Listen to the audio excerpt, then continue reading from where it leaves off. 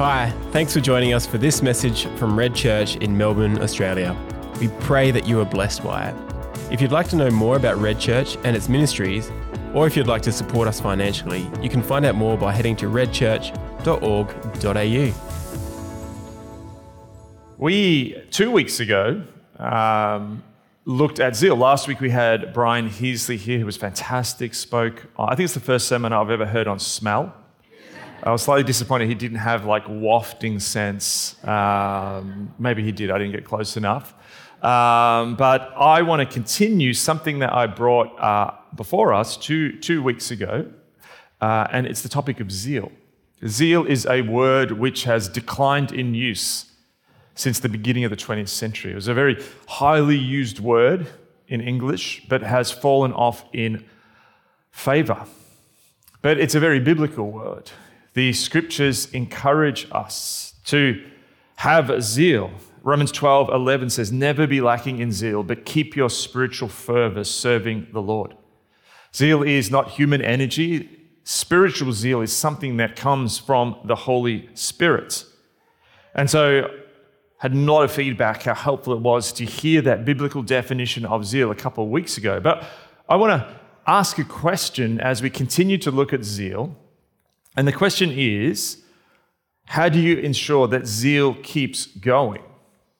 Now, a lot of people may have had a moment of zeal that you can look back on spiritually. It could be a high point, a conference, a moment when you were out in nature and you just felt in complete awe of perhaps a scene before you and felt God's presence really close to you. For other people, you may think back to a youth camp. Perhaps it's something recent, perhaps it's something decades ago, but it was a moment where you felt that your zeal was fanned and your zeal was almost radiating out from you. Now, not all of you might have felt that, that's fine, but often we have these moments in the spiritual life where our zeal is intensified. That's another way of looking what it is to have a personal renewal. And sometimes zeal doesn't just take over a person. Zeal for God's house sometimes takes over a community, and we call these revivals or awakenings. Now, in the 18th century, when there was the Great Awakening, as it was called, one of the questions they asked was, how do we make this Great Awakening different to many of the other times where the zeal of God's people was intensified? Often, you'll see God move powerfully. His Spirit is present. But then you see it drop off afterwards, and sometimes drop off in quite radical ways. Sometimes after a period where God has come and renewed his church, in 10 years later, or even not long after, months after, you'll often see people turning and going to strange directions. Sometimes there's moral failings. Often the time after, a move of God is greatly contested. But one thing that seems to happen is the zeal ebbs away. Now, in the 18th century, one of the leaders of the Great Awakening, John Wesley, asked a question, and I've actually got the question here for you. Looking at what was going on, this amazing thing of this intensification of zeal that was literally not just transforming the spiritual and social landscape of Britain, but was going all around the world. He asked the question, will not the present revival of religion in a short time die away? An event that has its beginning and end within the space of one generation. Will it not be a confirmation of that melancholy remark of Luther? Martin Luther had said earlier that a revival of religion never lasts longer than one generation. But Wesley replies, but blessed be God, this remark does not hold with regard to the present instance, seeing this revival has already lasted above 50 years. And the Great Awakening, it depends who you talk to, could be argued that went for a century or more after this point in time.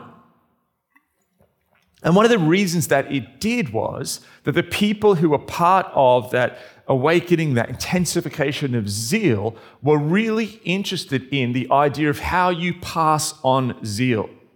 So I talked about the biblical concept of zeal a couple of weeks ago, but I want to talk today about the passing on of zeal, which is an equally biblical concept.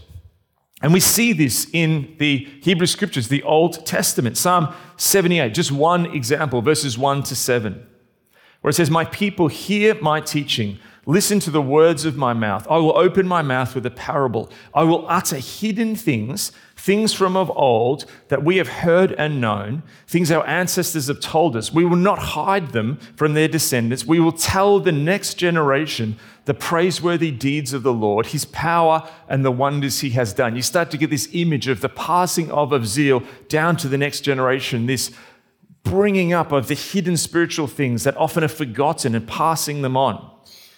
We see an example of this, a real-world example in 2 Timothy chapter 1, verse 5, where Paul, speaking to his disciple Timothy, says this, I'm reminded of your sincere faith, which first lived in your grandmother Lois and in your mother Eunice, and I'm persuaded now lives in you also, seeing it passed down through 3 generations here.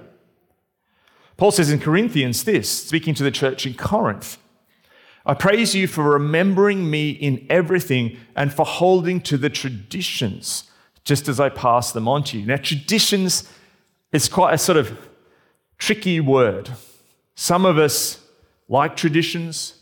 You like a Christmas traditions. At other times in our culture, we can despise traditions, seeing them as something holding us back. But if we get behind all of those meanings from the English word and we look at the Greek word, which the New Testament was written in, the actual word here is paradosis. Paradosis.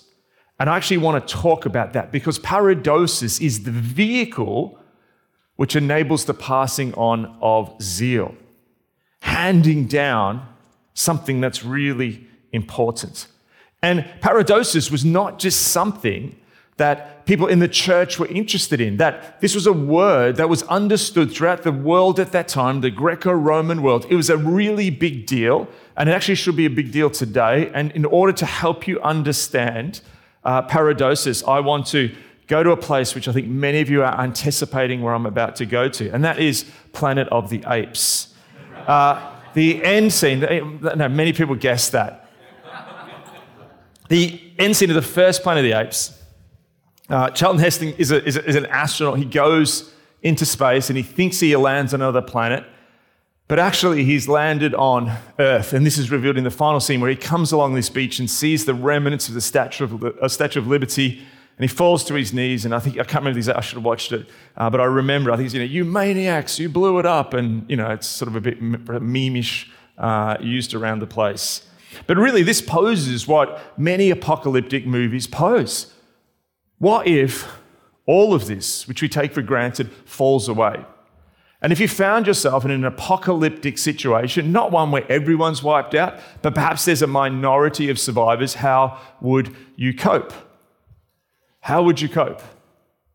Now, the scientist Lewis Dartnell wrote a book, and he posed this question. If there was a terrible event which wiped out a lot of society as we knew it, and there was a handful of survivors, how would you actually survive, and how would they rebuild the world? This is like a posh, British, acceptable form of, doomsday prepping. And basically he says this: people living in developed nations have become disconnected from the processes of the civilization that supports them. Individually, we are astoundingly ignorant of even the basics of the production of food, shelter, clothes, medicine, materials, or vital substances. Our survival skills have atrophied to the point that much of humanity would be incapable in sustaining itself if the life support systems of modern civilization failed, if food no longer magically appeared on shop shelves or clothes on hangers. Dartnell goes on. He says, there was a time when everyone was a survivalist, with a far more intimate connection to the land and methods of production, and to survive in a post-apocalyptic world, you need to turn back the clock and relearn these core skills. Paradosis is linked to how you pass on what is known as essential knowledge. Core skills is essential knowledge. Now, in order to illustrate this, because in the audience here, when I talk about if there was an apocalyptic event and society as we knew it was like pared right back, and we're almost like back in the medieval period, and you're a part of the survivors, there's some people who are just like terrified of that concept. I mean, You can't survive when you don't have like awesome coffee around you. You know, you head into rural areas of Australia and you're stressing and looking up an app to find a really good coffee. That is some of you. So the idea of a post-apocalyptic scenario is terrifying to you. Others would just think it's terrible. But I just want to say, there is a subset, and I know we're not meant to generalize today, but I'm going to, because it's mostly blokes who wouldn't say this, but there's an element where they're here going, yeah, it'd be terrible, but I reckon I'd do all right. You know who you are. I'm not going to get you to put up a hand.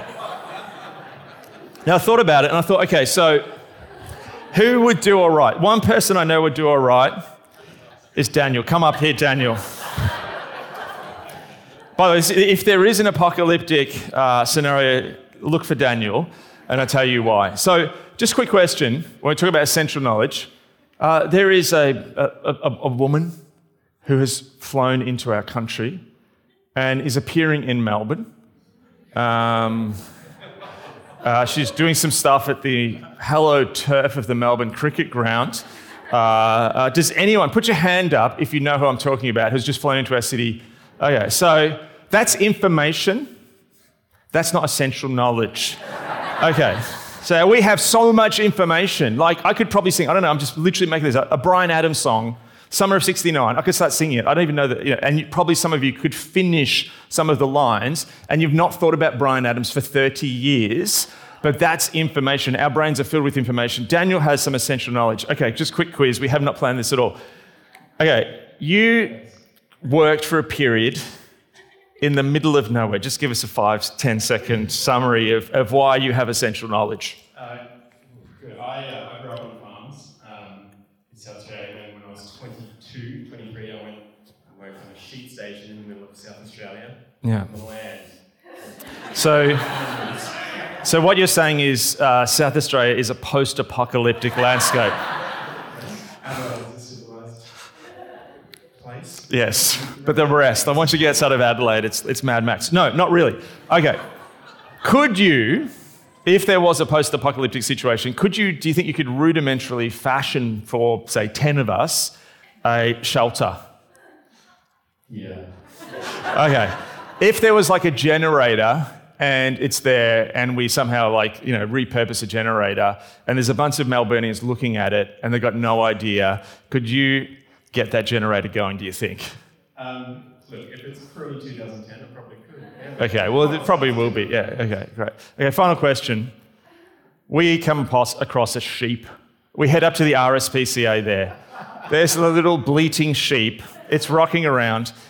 If we gave you a couple hours, could we be eating that sheep that night? Could you pull that off for us? 100%. That is essential knowledge. Final one. If I cut myself badly and was bleeding, do you think you could fix me up? Is that beyond your knowledge? Yeah. In a basic way, yes. Yes, great. I would quickly call out readiness to the doctors. Yes, fantastic. Okay, so thank you. So give him a round of applause. If there's a nuclear war, there's your man.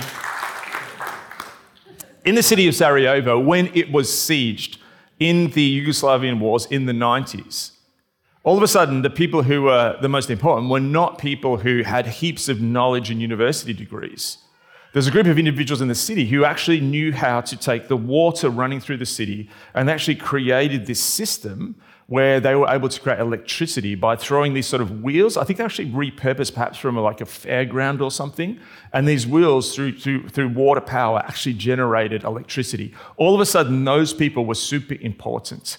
And so this is essential knowledge, and this is why all the way back to the ancient Greeks, they were interested in how you pass it on. What's the most important stuff we need to know? And when you accumulate this stuff, you're actually able to build a civilization and build a culture. Now, it doesn't just take an apocalyptic nuclear attack or the internet going down or a cyclone to bring you to a point where essential knowledge is lost. In Australia, one of the reasons that post-COVID, and this is around the world, but the Australian domestic airline sort of scene is one of the most, like I've travelled lots of different domestic airline systems in the world, and Australia's is pretty darn good.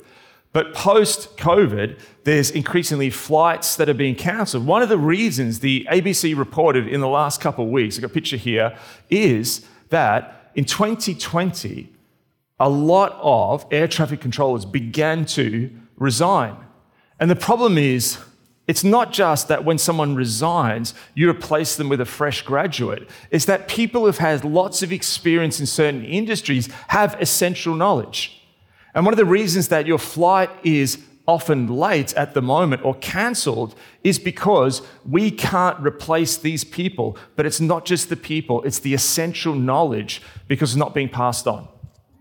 Another fascinating evidence of this, the Wall Street Journal reported recently that as the globe is warming, all of a sudden the Arctic is coming into play. There's vast minerals in the Arctic. There's new sort of shipping routes that the great powers who are now competing for the Arctic need. And so the United States needs to build more icebreaker ships. But the problem is, and this is bizarre, the of 21st century developed world is they've actually forgotten how to smelt the steel to actually make icebreakers. This is an essential knowledge that in the 1940s we knew how to do, and the 1960s and the 1970s, but we don't know how to do this anymore. Even more disturbingly, the US ICBM fleet, which is the missiles that fire nuclear weapons, a whole bunch of guys have resigned, and they're now not sure how to maintain them to stop them from exploding. So maybe that's the apocalyptic event. I'll be handing out Daniel's mobile number. Actually, no mobile number. You just have to, he'll be on a mountain going, coo-wee, and you'll just find him. Now, it's not just these essential skills in terms of science and engineering that are being lost. The demographer, again, speaking of the US, but I think this is applicable here, Joel Kotkin, makes the point that our social essential knowledge is disappearing. He writes that many employers in the United States report difficulty in finding workers capable of having a serious conversation. Over 60% of applicants are found to be lacking in basic social skills. We're struggling to even talk to people, the basic elements of, if you're in a service industry, to smile at someone coming through the door. There is this great loss of essential knowledge happening in our culture at the moment. And what this means is many of the things that we assumed would keep on happening in the comfortable life that we live is not going to be exactly the same going forward. Now, this is across industries in the West. And news.com.au, in an article about this, actually got in one of Australia's top experts on these sort of things and talked to him about the fact that this essential knowledge is being lost across multiple industries. And they asked him, his name's Malcolm Davis. And he says this, he says, we've been focusing on advanced high tech, with the result being that the basic stuff that does require a different sort of knowledge, notice that, a different sort of knowledge, the knowledge is now lost and will have to be reacquired. What is needed is for the US government or the Australian government to engage with the people who've retired from those sectors, bring them back to educate the new generation. Just don't waste that knowledge and skill. What he is advocating here is paradosis, the process intergenerationally of handing down essential knowledge. See, it's no point making a discovery like how to cut steel if that is forgotten in one generation, or how to talk to a stranger. If is a little map I made of how to have a flourishing civilization, if you're planning on doing that, and it basically goes that essential knowledge needs paradosis to be passed down, and this is how we build things and grow things together, and this is what a flourishing civilization is. So how do we get to the point where that process of passing down, paradosis means to hand over. In the Greek, when a city was taken over by an army and a new bunch of people moved in, that city was paradosised over to a conquering army. So it's a handing over. How do we get to this point where this is being forgotten? Well, the historians Anthony Grafton and Anne Blair detected that in the beginning of the 19th century, this idea began to grow, and now it's grown up and flowered in our time, that you don't need to submit yourself to a process of learning essential knowledge, because inside of you is a genius. every one of you, if you just pushed aside these traditions and norms and stop submitting yourself to apprenticeships and learning, that if you look just inside, you have the answer in you. And that really history's moved forward not by this passing on of information, but by the entrepreneurial figure, the Steve Jobs character. And there's a Steve Jobs inside of us all. We don't need to pass stuff away. We actually need to throw away the rule book, have a startup, and just come up with brilliant new ideas. Now, sometimes you do need a Steve Jobs character to create something new because we get stuck. But the problem is, as the philosopher Matthew Crawford records, is that the various means of cultural transmission have been widely dismantled in the name of personal autonomy. I don't want to submit to the process of learning from someone. So the model looks like this now. Essential knowledge plus autonomy equals a declining civilization because the essential stuff that we need to know isn't passed along. It's seen as an impediment to individual self-expression. Better to discover the creative genius within and cast all things off in a great project of self-liberation. But we need to know stuff. So how do we then find stuff? So the model now looks like this. Just look it up, man. Look it up. I'll just Google that. Sorry, I don't need to come and meet with you. But this is a disaster because this actually doesn't create essential knowledge. Yes, you can learn some stuff from YouTube, but remember Malcolm Davis said, it's certain kinds of knowledge. Let me explain this. I and Trudy bought a new dishwashing machine and we went to the showroom. I think I've got a picture for this. It's not actually my dishwasher, but it's a picture of a kid and a dishwasher for the visual learners out there. We went to the showroom and we're talking to this woman about this machine. She's like, it's fantastic. It's got 27 different settings you can put it on. You know, it's like eco, half eco, I don't know, full moon eco. Like literally every different option you can press. I'm like, which one's the best one to use? You can use any of them. The world's your oyster, she tells us. You know, like how much powder do you put in? Just put it in. It's all fine. I just put anything in there. You don't need to rinse. It's just all wonderful. This is a great machine. We were convinced, we bought it. Then over 6 months, problems begin to develop. And we call the guy who is the sort of repairman service guy, and he comes in. And I'm like, here's the problems. And he's like, okay, don't use all of the settings. Just use this one, the intense setting. What about the eco one? He's like, mate, do not use it. Just use the intense setting. Okay, how much powder do you put in? He's like, mate, you know what I do? I've got a little trick. I get a teaspoon, and I just fill it flat, and then I put it in. Works like a charm. He's got that machine. He works with the machines every day. See, there's the showroom knowledge, but then here's a guy who lives and breathes, not just dishwashers, but this particular model of dishwashers. That is essential knowledge. It's actually in place. One other example, we have twin boys, Billy and Hudson. Trudy carried the boys beyond full term, which is an amazing effort, and she had to get induced. So like we went in there. Now we had Grace. I'd been there with Grace. This was an entire different operation. This was like a landing on the moon. Like there's so many people in the room, like with Grace, I was sort of just there and they're like, you know, Dad, be involved. Like this, like, mate, stand over there. Like I'm 30 meters away. Like I was not involved.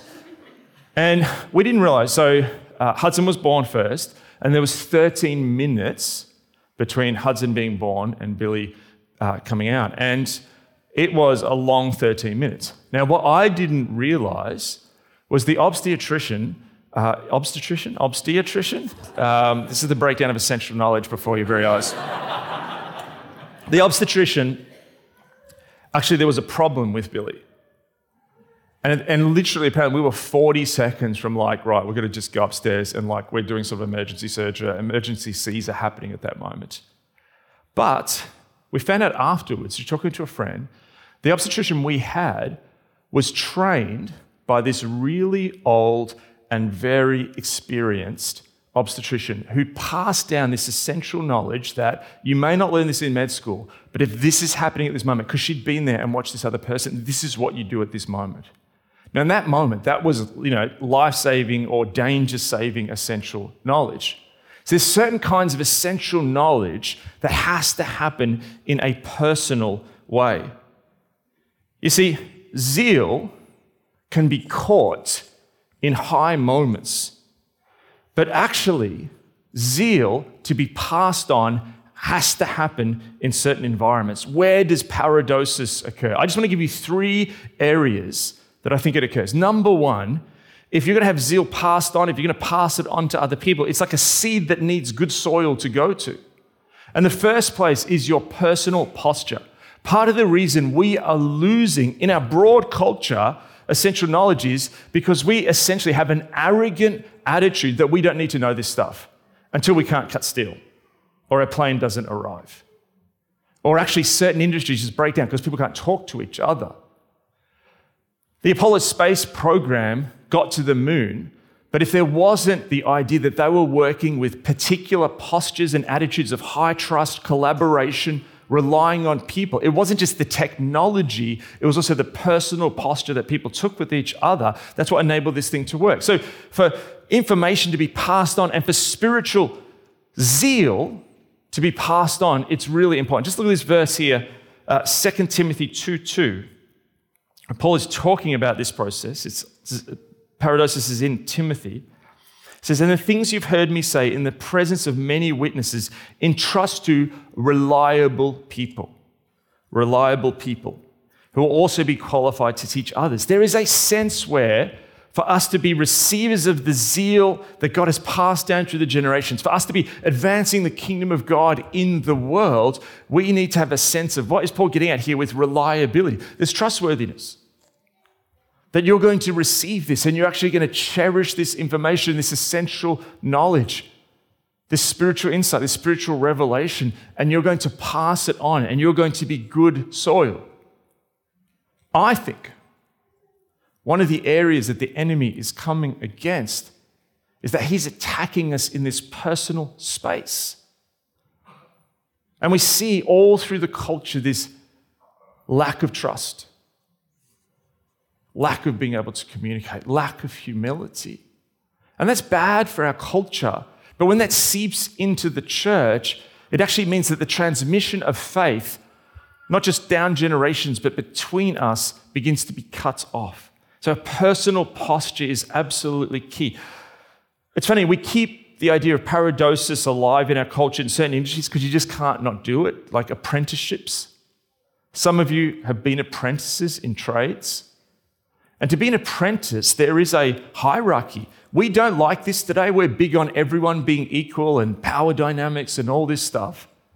But if you're an apprentice and you want to learn how to be an electrician or a plumber or a sculptor, anything where you need to learn from someone else, you have to humbly admit, yes, there is a power differentiation. It's not that you're better than the other person or they're better than you. It's that there is a hierarchy that comes from someone knowing how to do something. I submit myself spiritually to people who I see great depth in their hearts and their love for God. I submit myself, those who have zeal. When I meet people like this, and they're not always the biggest leaders out there, I'm not just talking about the people who write books. Sometimes when you meet someone and you see them, it's like, I want to have what you have. I want to learn from you. So the posture we take as zeal is passed on must be one of humility. The second thing is, paradosis has to happen within the social fabric. The ancients understood this. They understood that essential knowledge has to be passed on. The guy who was measuring the powder that went in the dishwasher, I had to stand next to him. I never met this guy, but we're standing there almost in physical proximity next to each other, and it had to be passed on. If I just watched a YouTube thing, it wouldn't have been the same. There was something very interpersonal about that exchange. And we are created to be social creatures. God created us like that. And so the social fabric is where this happens, where zeal is communicated, it's modeled. In Hebrews, the writer of Hebrews says this in chapter 10, verses 24 to 25. And let us consider how we may spur one on another towards love and good deeds, not giving up meeting together as some in the habit of doing, but encouraging one another, and all the more as you see the day approaching. Community always works in 2 directions. It's either a virtuous circle or a negative circle. This is talking about the encouraging of zeal in each other. This sense where if there's a culture where people encourage people onwards, God begins to move in powerful ways. One of the most encouraging things, I've been in ministry now for some time. The last 6 months was incredibly tough for us, me and Trudy, but it's actually been an incredible time where I have heard, I think, more stories and testimonies from people in this congregation, some you've heard on the stage, others I've just heard in conversation, of God turning up and doing things that have been such a profound encouragement to me. And I know others have been encouraged by what they've seen in others. When that begins to happen, a virtual circle is created as we encourage each other, when that's culturally spread, and that's fantastic soil for zeal to be passed on. That's a culture of paradosis. We're handing over what God is doing in us to others. I think part of the danger is today we have resources, and resources are fantastic. Red does a podcast. This sermon will be podcasted. People will be listening now in different places around the world to my words. We do Rebuilders, and there is a world of wonderful, wonderful resources out there. But resources are helps. They're not the main game. And the danger is because you can get the most amazing talks on YouTube and podcasts, and you can do it all. And you can construct a kind of Christian faith where you're just having good information, and some of it is really important. Hear me right, I'm not downplaying any of it. We're going to keep doing it ourselves because it advances the kingdom. But that has to be then interpreted and lived out in context. I have brilliant ideas that I think are going to revolutionize the church, and I'll be writing them down one morning, and then I'll get into the office and I'll try and put that into practice. I'm like, this is absolutely rubbish because this is just not going to work amongst the society known as humans. There's a great idea with poor, practical application. There is something about how we actually live this out together. Zeal is passed on in the social fabric. And oh my goodness, how much is the enemy ripping apart the social fabric at the moment? If we're in a culture where people can't talk to each other, and I'm not putting that on anyone, but there's a sense where we're being pulled apart from each other, and that is the enemy salting the ground so nothing will grow, and that paradosis and passing on of faith and zeal cannot happen. One of the things the church can do, just quietly radical, is to re-knit the social fabric. Have a chat.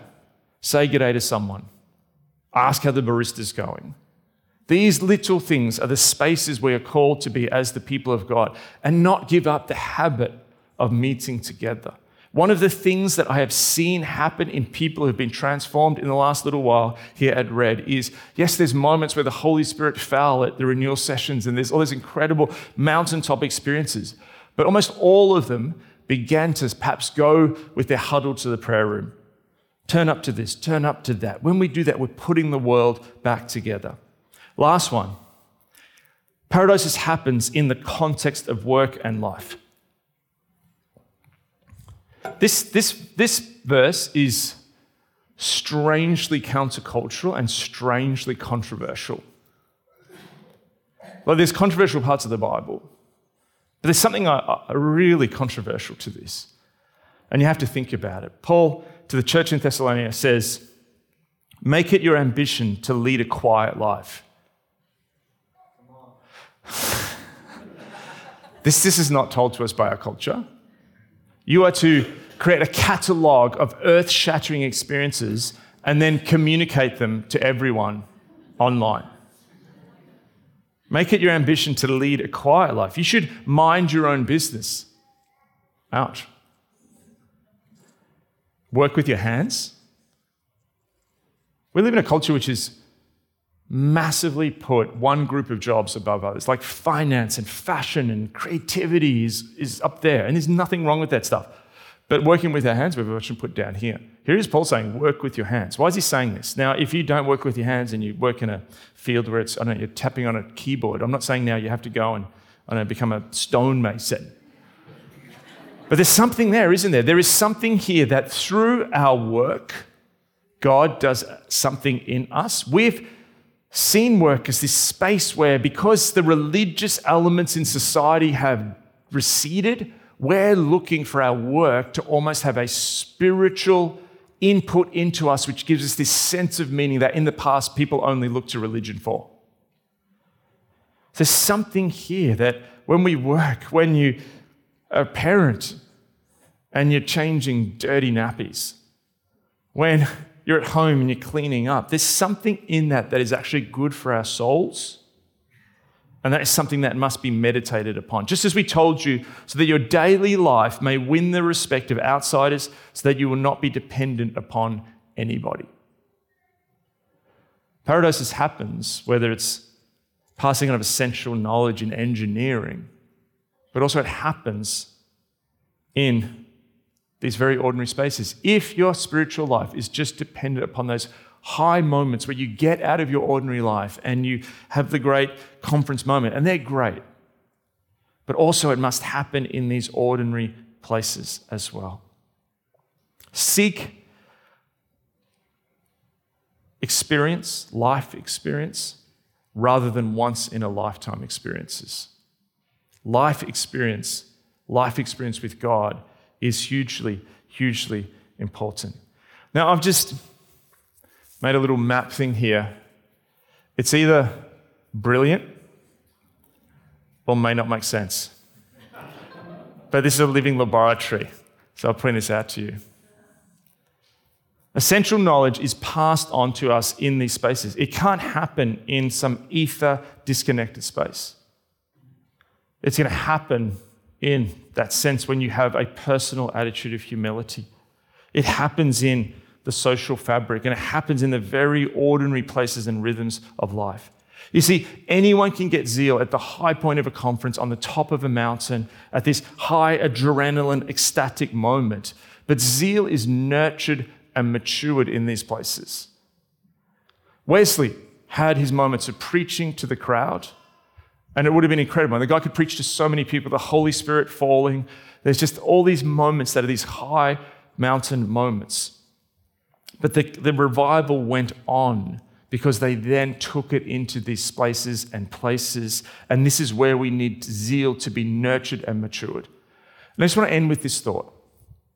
Often we, I think, do a disservice to the biblical concept of zeal because we see it as something that happens to 16, 17, and 18-year-olds on youth camps. Zeal needs to continue, but it needs to mature. And these are the spaces and places where it matures. And I think all of us, all of us, need to do a searching of our hearts, because I think these are some of the battlegrounds that the enemy has chosen to take us on. And his great strategic goal is that zeal is not passed on. But actually, what if in 2024, God has been speaking to you? God is fanning into flames the faith. And God wants this to move forward, to spill out from us to others in these spaces and places. As we end, I have this real sense that some of those speak to some people in the room. There are people here who have struggled to submit to processes, to have that attitude of humility. You've been, in a sense, bamboozled by the culture which actually says it's about self-creation, throwing off the shackles of the processes which you find uncomfortable and awkward and you have to submit to. But actually, God is inviting you to have an attitude of humility. Other people find yourself, you know the thing that is just terrible about when the social fabric comes apart? You may not be one of the people pulling apart the social fabric. You may be desperate for community and for connection. But when everyone's doing it, it affects you. But today, I thought about this. If you don't want to have a phone today, it's going to bounce back on you more than the people who still have a phone, if you wanted to go in that countercultural direction. I think there's people here who've had that sense where you just feel the very bite of the social fabric pulling apart. But actually, God is calling us to be part of the solution, to knit together, to step into places where there may be an awkward conversation. You say hello to someone, and God is calling us to knit that space back. And I think God also wants to redeem people's work lives. He wants to redeem your domestic lives and see these as not places to escape from, but actually places where God is teaching you to develop that zeal. So what we're going to do is this. We're going to stand. We're going to get the band up. And we need the Holy Spirit to give us zeal. We need the Holy Spirit in us to pass these things on. I have a real sense that there is this key moment that we're at. There is new generations emerging. I look in my street at some of the kids who were little kids when we moved in, who are now like 17, 18, 19, getting their licenses. So there is an emerging generation that is coming up. And they're looking at the church. And they're looking at Christians. And they're not looking for hype or better marketing or better graphics, shoutier rants. I think they're actually looking for people who are truly living this in the everyday. They're looking for, much overused word, but they're looking for people who are spiritually authentic. And I think just as John Wesley's generation asked the question, how do we not just get zeal for ourselves, but how do we pass zeal on? In the New Testament, that doesn't just happen biologically. It happened biologically in the Old Testament. The New Testament happens as we disciple others. I think there's a real invitation for us here to be people who pass on the good news of Jesus, the zeal, fan it into flames in the next generation. So I'd love us to pray into that. I'd also just want to extend the opportunity, if any of these areas have spoken to you, if you're wanting zeal in these places, if you realize that the enemy's been at work and you need victory in that, there's going to be an opportunity for people to pray on the side. So I just want to invite you forward.